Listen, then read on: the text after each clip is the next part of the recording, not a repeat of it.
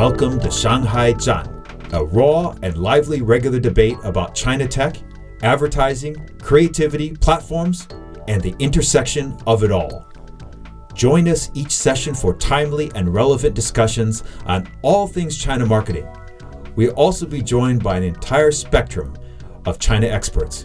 Coming to you directly from the city of Shanghai, I'm Bryce Whitwam. And I'm Ali Kazmi. Today's episode, 20 years of China advertising, at least for us. Where it's been, where it is now, and where it's going. And given, Ali, that this is our inaugural podcast, our maiden voyage, we felt it was important to take the time to introduce ourselves a bit. So what's interesting, I kind of had a conversation, or I had many conversations, but I had a recent one with my wife, and she reminded me that I've been in China for 25 years. I'd stopped counting at 20, so every time I met someone new, I would always kind of stick to the 20. And if I meet anyone from China, then I always say 10, because I always feel that my Mandarin is just not up to spec. But you've been dropping years from your LinkedIn profile as well. People do that. They drop in the years. Do they really? Oh, yeah. Oh, big I think time. there are a lot of people that just drop some of their early experience, so they kind of settle in with, I'm still young and relevant with 15 years of work experience, or I can still be employed for a CMO job with just 7 years of work experience, which, by the way, a lot of startups expect from young candidates that they try to hire. I mean, it's just, we're talking the 20th century here that you first came to China, so it is quite a while. So you're here 25 years, and why China? Why did you end up here? Not out of choice. I've been here for that amount of time mostly because, well, actually only because my father, who's a Pakistani diplomat, ended up in Beijing in 1996, and I decided to stay here ever since. It's always amazing to me talking to you because I think the first time I met you in 2005 when we were working on a client project, my first question to you was, so how long did you live in America? What part of the U.S. you were from? And you replied to me that you had never, ever been to the U.S. at that time. And it reminds me of the fact that the international school accent of English tends to skew American. Is that a correct statement? That is correct. It's very correct for anyone that's gone to the Lincoln International School in Buenos Aires. No, it's true. All my kids' friends, when they came over from classes, regardless of where they're from, they all get the accent. I don't know why. Correct. I guess it's Hollywood. For me, at least, it's been a little bit similar. I came because of the opportunity, originally based in Thailand, but I had studied Chinese before, and I came here in 2005 to work. At that time was 141, which was a part of Bates, which got molded into Ogilvy Action later on. That was in 2005. Our office was right on Fuxing Park. Beautiful and office. you could. And our biggest client was BAT, the large smoking, not Baidu, Ali, and Are we allowed Tencent. to endorse cigarette smoking? No, it was. But the fact was that we could smoke in the office. I remember it was completely okay. You could just light up. I guess it's all vaping has taken over for that, and people just vape openly in That is offices correct. now, and that's completely okay. Anyway, so we met on a mutual client, which of course is the Marie France. Henry Henry Wong. Chan, Henry Chan. Yeah. Great guy. And we met mutually on this client, Marie France, which is a slimming center. Did you ever go to a slimming center or one of the Marie Frances? I've walked by Swenson's and I've walked by the Marie Frances a number of times, and I've never gotten the courage to kind of walk in. Have you? Yes, I did. I think it's really important that you really understand what your client's product is, and regardless of what it is. I went to the Marie France. They got into a room, not much bigger than this room, actually. They strip you down. They wrap plastic cellophane around the body part which you want to reduce. Reduce in size. Yeah. That's correct.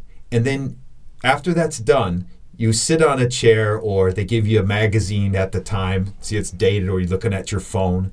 And then they fire up this industrial size air conditioner, and it's freaking cold.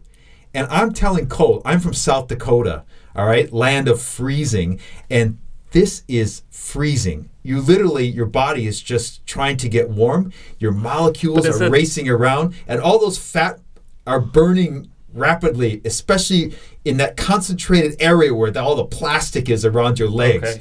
So you don't have plastic all around your body. It's just around that part that you're trying to reduce. Yes, you have plastic all around your body, except for of course, only around that leg. They just wrap the legs. So we met on that connection. Why are we doing this podcast? I think it's all about sharing. It's about parting ways with all of this knowledge that we've accumulated over the decades. I once had a car client, Land Rover, and the McKinsey guys came in. They hired McKinsey consultants. It's always agencies when the consultants come in, there's always this conflict. And they recommended that, and this is at the height of Land Rover in China in 2013, when they got up to about 100,000 units a year, car units. And they recommended the fact that why don't they take part of the China marketing team and put them in the UK, and they could service them. The China marketing director at the time told the overseas consultants, he said to me something that's very poignant. He said, if you leave China, even for 8 to 10 weeks' time, you suddenly lose touch with what's going on there. And that really stuck with me for a long time. And I thought to myself, the reason we're doing this podcast is that we're here. We're still here. Despite everyone leaving. That's correct. The expat exodus, it's noticeable. And we decided that it's high time that there is a podcast done by two guys who are still in China. Out. We're still here. The last of the Mohicans. So that's why we're doing the podcast. So Ali, you've been in the industry a long time. Yeah. And without getting too reflective, which can get really tiresome, what do you think are the biggest shifts in advertising? And where do you think the future is? I think the biggest shifts in advertising, in fact, are going to be, we're going through a major one right now. And a lot of it revolves around the use and application of data in your advertising. It's really around, given the new privacy laws, how are we going to continue to target audiences on platforms? And on platforms, a lot of that advertising spend is really concentrated around 6 of those major platforms. And then within those platforms, how are advertisers and how are our agencies going to, live up to that expectation of being quote unquote creative? Now you mentioned privacy regulations. Could you reflect on what those are in China relative? I mean, I think they're actually exactly the same as what you would expect in the West, as well as from what we know about GDPR. So, the premise is that you can't ask for data from a user unless you intend to use it. And if you intend to use it, then you need to ask for permission. That's one. 2 is that anyone that's entrusted with customer data, they're liable for misuse of that data set, and retaining customer data and enriching it and selling it and trading it without the knowledge of that end user is just prohibited. A lot of companies now are moving to within the social commerce realm. I mean, let's face it. Who owns the data in China? It's the platforms. Well, right? Yeah. Alibaba, the Tencent. Intermediate on behalf of the customers. Yeah. But now with social commerce, it's actually the platforms hold the data. The customers own the data. It's just that the customers don't know that they own the data. And that's why the government needs to enforce legislation that falls on the platform and the intermediaries, aka advertising companies, to not misuse the trust that a customer has placed on the platform when they use their data.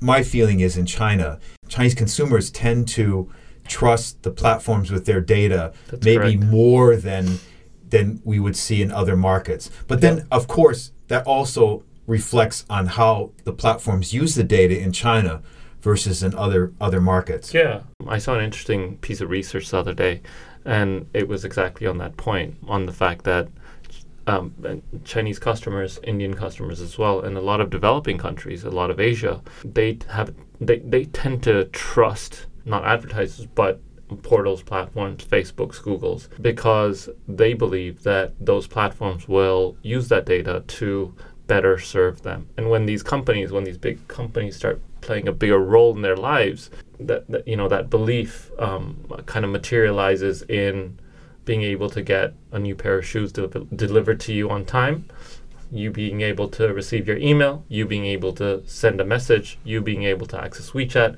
you being able to pay your bills, etc., etc., etc. So that trust in platform, and obviously, going back 20 years, you probably remember. I mean, you can probably reflect on the fact that China's kind of leapfrogged from 14.4K modem to broadband to fiber to now 5G, and it's probably got one of the anyway, I'm not going to go down that road, but lots of people with very fast internet connections in the country. Yeah, but don't you think that there's a greater degree of trust because there's less abuse? I mean, I'll use the argument because Tencent only makes 18% of their revenue from advertising versus Facebook, which is 98%. Oh, absolutely. I mean, but that's also, I think that's also business culture. I think business culture in China is a bit more feudalistic, and it's about and it's very territorial, and the best way to compete is to continue to expand, and that's just it, right? Whereas I think Facebook is all about doing one thing and doing one thing great. I mean, obviously they have multiple lines of business, but they don't identify themselves as Tencent or as Alibaba. They identify themselves as Facebook, as Instagram, as WhatsApp, as whatever else. I think there's that element to it, and then I also think that I think there's an element of competition as well. And if you were to go back, and again, this is me giving away how old I am, but China Mobile and China Unicom and China Telecom and Tietong, so China Railcom, were all created off of one entity, and which at the time was China Telecom, and they were all created so that they could, so that you got that competition, that they internalized that competition. And I think, the creation of a lot of these platforms was also, they've also been created in that or in that spirit. That's a bit of history, but do you think that you think that's universal, that Chinese people generally trust the platforms with their data because they provide them a service in exchange for their information? I remember I had this discussion with my 18-year-old daughter, who surprisingly gave me a contrarian point of view to Instagram, to say that, Baba, it's a free service. In exchange for that, they get my data, but I also expect that the platform can serve me information and things that I find relevant. I don't want to read about things like hot rod cars, guns, and things that are not relevant to me. I want to read this, so I find that the platform serves me well. That's correct. And personalization is incredibly important. I think there's a greater degree in using financial terminology. Like you talk about capital markets and capital markets efficiency, and that's to a point that, that's to an earlier conversation we had. And if you were to apply those rules and that terminology to advertising, there's a greater degree of efficiency in advertising today. And if you were to, again, going back to that earlier discussion that we had today on the value creation of advertising, right? So when advertising companies and advertising intermediaries, and they're no longer creating value, and the platforms are, then why would consumers, why would you and I hand over data to a company when it's when they're getting greater value from utility is everything, right? Absolutely. Yeah, and that is the fact that WeChat, there's no greater utility. Swiss Army knife or Chinese Army knife. I think they should still give it a new name. I always tell my students, name the number one brand in China that doesn't advertise. And they're the number one brand in China, and they don't spend a single dollar on advertising in China. And they give me all these brands, and it's, the answer, of course, as you said, is WeChat. Given this environment, what do you think in terms of reflecting on our topic today about 20 years of advertising? Where do you think the future is for advertising agencies? Is the industry lost? Are we seeing the spiral downwards of creative agencies and the whole the purpose that they serve? Or are we seeing a greater consolidation? Is this a massive transformation? Or are agencies really to serve the executional needs of clients now? And what I mean by that is that agencies now are hired, a lot of agencies that I know of are primarily to handle the dirty work that a lot of the clients don't want to do themselves, because clients now have employed ex-agency people. They're hiring strategic planners. Data scientists. Yeah, data Creatives. scientists, creative people. Correct. They're all taking these things in-house, and for the sole purpose of being able to do it themselves. The reason they tell you that they're doing it is because agencies don't operate fast enough. Do you believe that? Do you think it's about speed? What's the reason that things are being so internalized nowadays? Yes, it's speed and it's depth of knowledge and knowing enough about your client's business to have that type of impact. If value for customers is being delivered through efficiency and personalization, and that requires a lot of effort. And when that effort on behalf of an agency needs to be distributed against many, many clients, it's really difficult for an advertising company to offer the same level of insight, the same level of recommendation or strategy, the same application of data to customers. Data and data segmentation and creativity and ideas, they may very well in the future live within an advertiser's or an extended, marketing department within an advertiser, within a big company, purely on the basis that consumers are an extension of the marketing team and creativity is born through how well you understand consumers, and platforms have innovation labs that allow advertisers to trial ideas.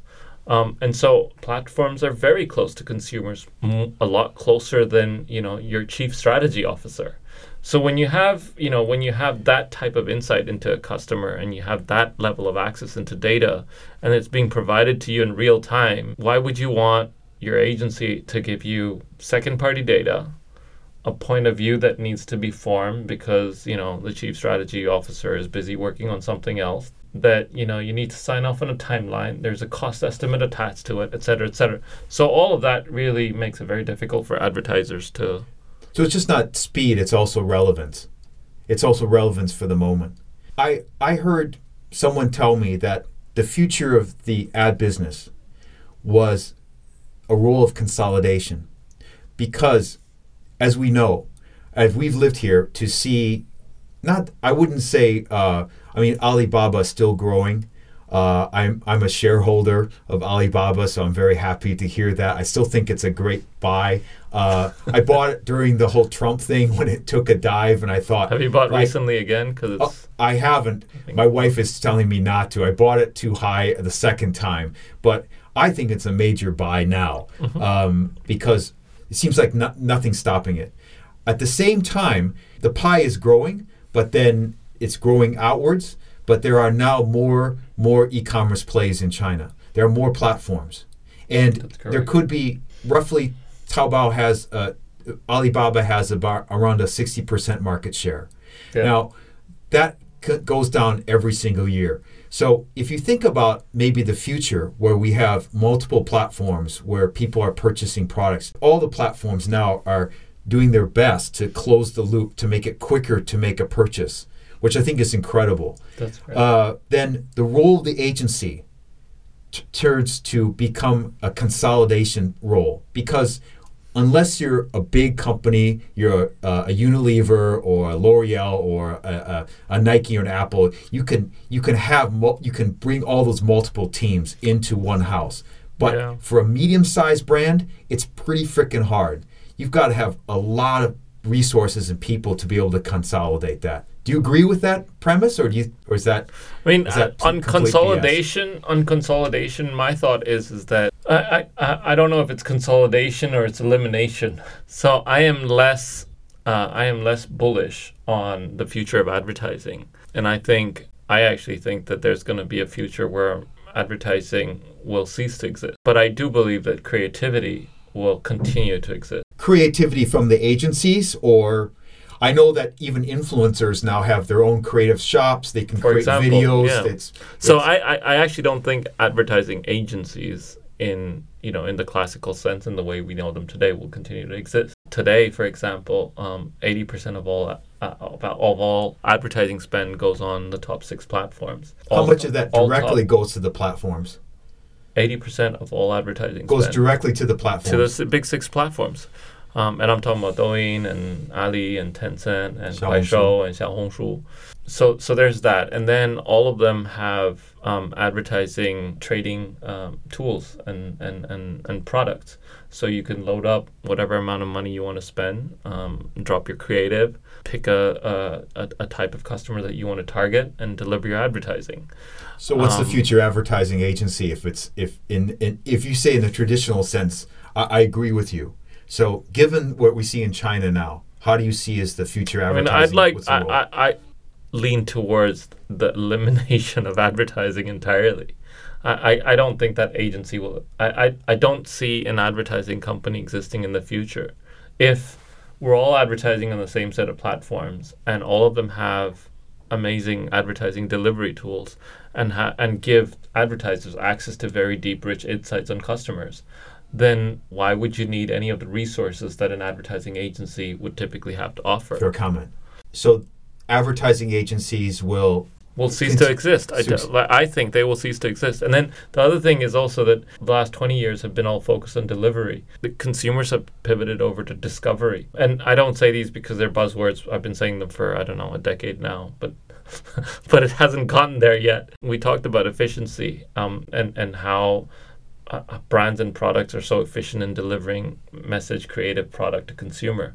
And we talked about the example about your daughter, and she's like, well, I like Instagram because it's super personalized and I don't see all of this other stuff. And so suddenly discovery of product becomes so much more important. And a lot of people kind of translate that into experience. I think it means that consumers, they will make need-based transactions a lot more in the future.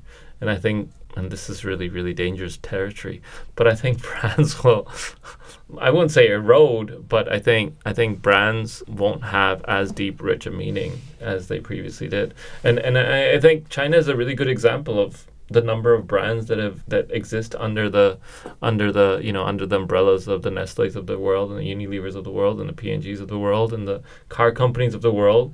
And they're indigenous brands that are quicker at getting their message out, that are easier to be discovered, that customers connect with a lot faster.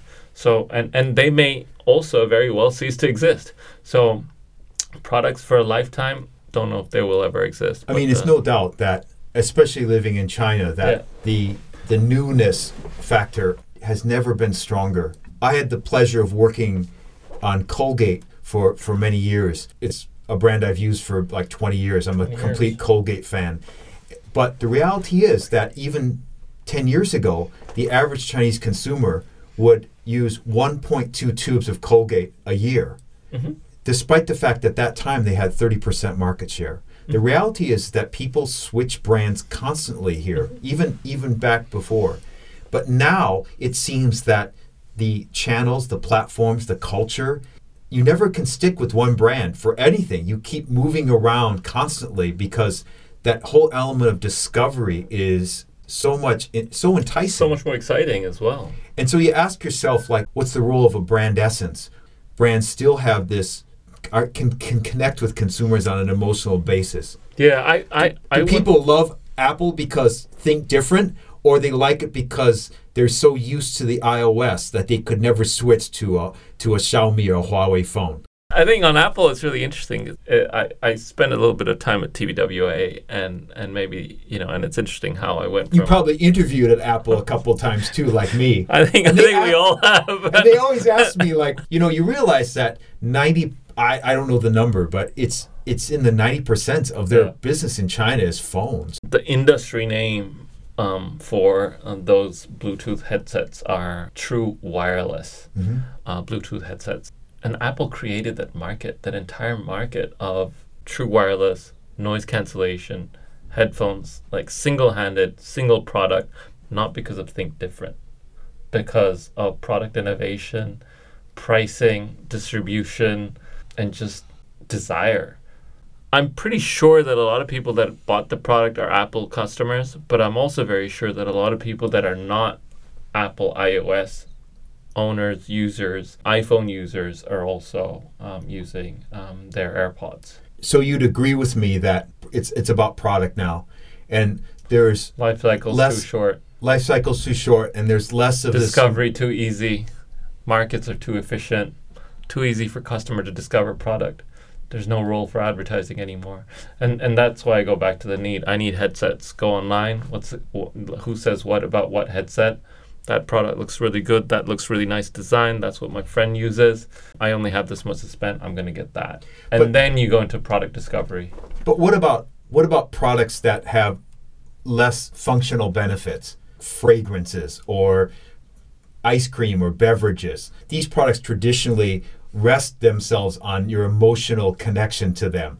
That, Dove chocolate, it's silky, it takes you away. It gives you that escape. That's right. So what about product them? innovation? They need to continue to innovate. I mean, I think the best way for the Doves, the Kit Kats, and the Snickers is just constant innovation. And what do you mean by constant innovation? Changing recipes, changing formats, changing application of that product, right? Making desserts, this is a bad idea, but Snickers toothpaste. And it doesn't need to be that. It's a very bad idea. But you're a confectionery brand that's meant to give you energy. And if you can excite people through different format or different use of that product, then I think there's... No, I agree. I think that's always how, and especially in this market, especially in the social media environment, those disruptive, innovative products, even in countline type of low-cost brands, those that can create that sense of innovation through product development. Spicy Snickers. Or even the flavored Kit Kat. Yeah, right, true. If the agency business is eroding, what would you give advice to someone, let's say one of my grad students? If you said to join the marketing or advertising industry, would you say, go into data analytics? What would be your advice to them? I think there's more people looking at numbers today than they were 20 years ago. And no doubt. You, me, your daughter, even more very likely. Just looking at the number of people that are liking their image, liking any photography or any videos or anything that you share, right? The number of people that follow you on LinkedIn. Not that that's a metric of mine, or it never has been, but I think platforms make it a point to share with you metrics against the type of influence that you carry and the weight that you carry within social platforms. Well, it's highly addictive. And it's very addictive, right? You want to know more. So we're already preconditioned, or young managers today are already preconditioned to understand the metrics by which brands would be therefore also successful. So if you ask me what is the marketer of the future, I think it's someone that understands product really well and understands consumers really well and can translate data signals very quickly into new innovative product. And I think that's what's going to win this market. So this is really fascinating, Ali. Leave you with one question. What keeps you here? Why? What makes you want to stay? What makes me want to stay is... Besides the great food and... the food is great. But I think one of the, this fear, I guess it's just a fear of missing out. And every time I leave the country, even if it's momentarily, I kind of feel like China evolves and things change in this country. And they change at such a pace that you kind of feel like, you're not part of that. And I think should I ever leave, it's going to be because I no longer want to be part of that. And I don't want to call it rat race. I think if you haven't lived in China, you won't really truly understand what it is to be in this country and experience. There was a chart that showed the growth of China versus the growth of the U.S. from 1900. And most of that growth that you and I have been here during that time. And it kind of to reflect on our experiences here and seeing that so many times.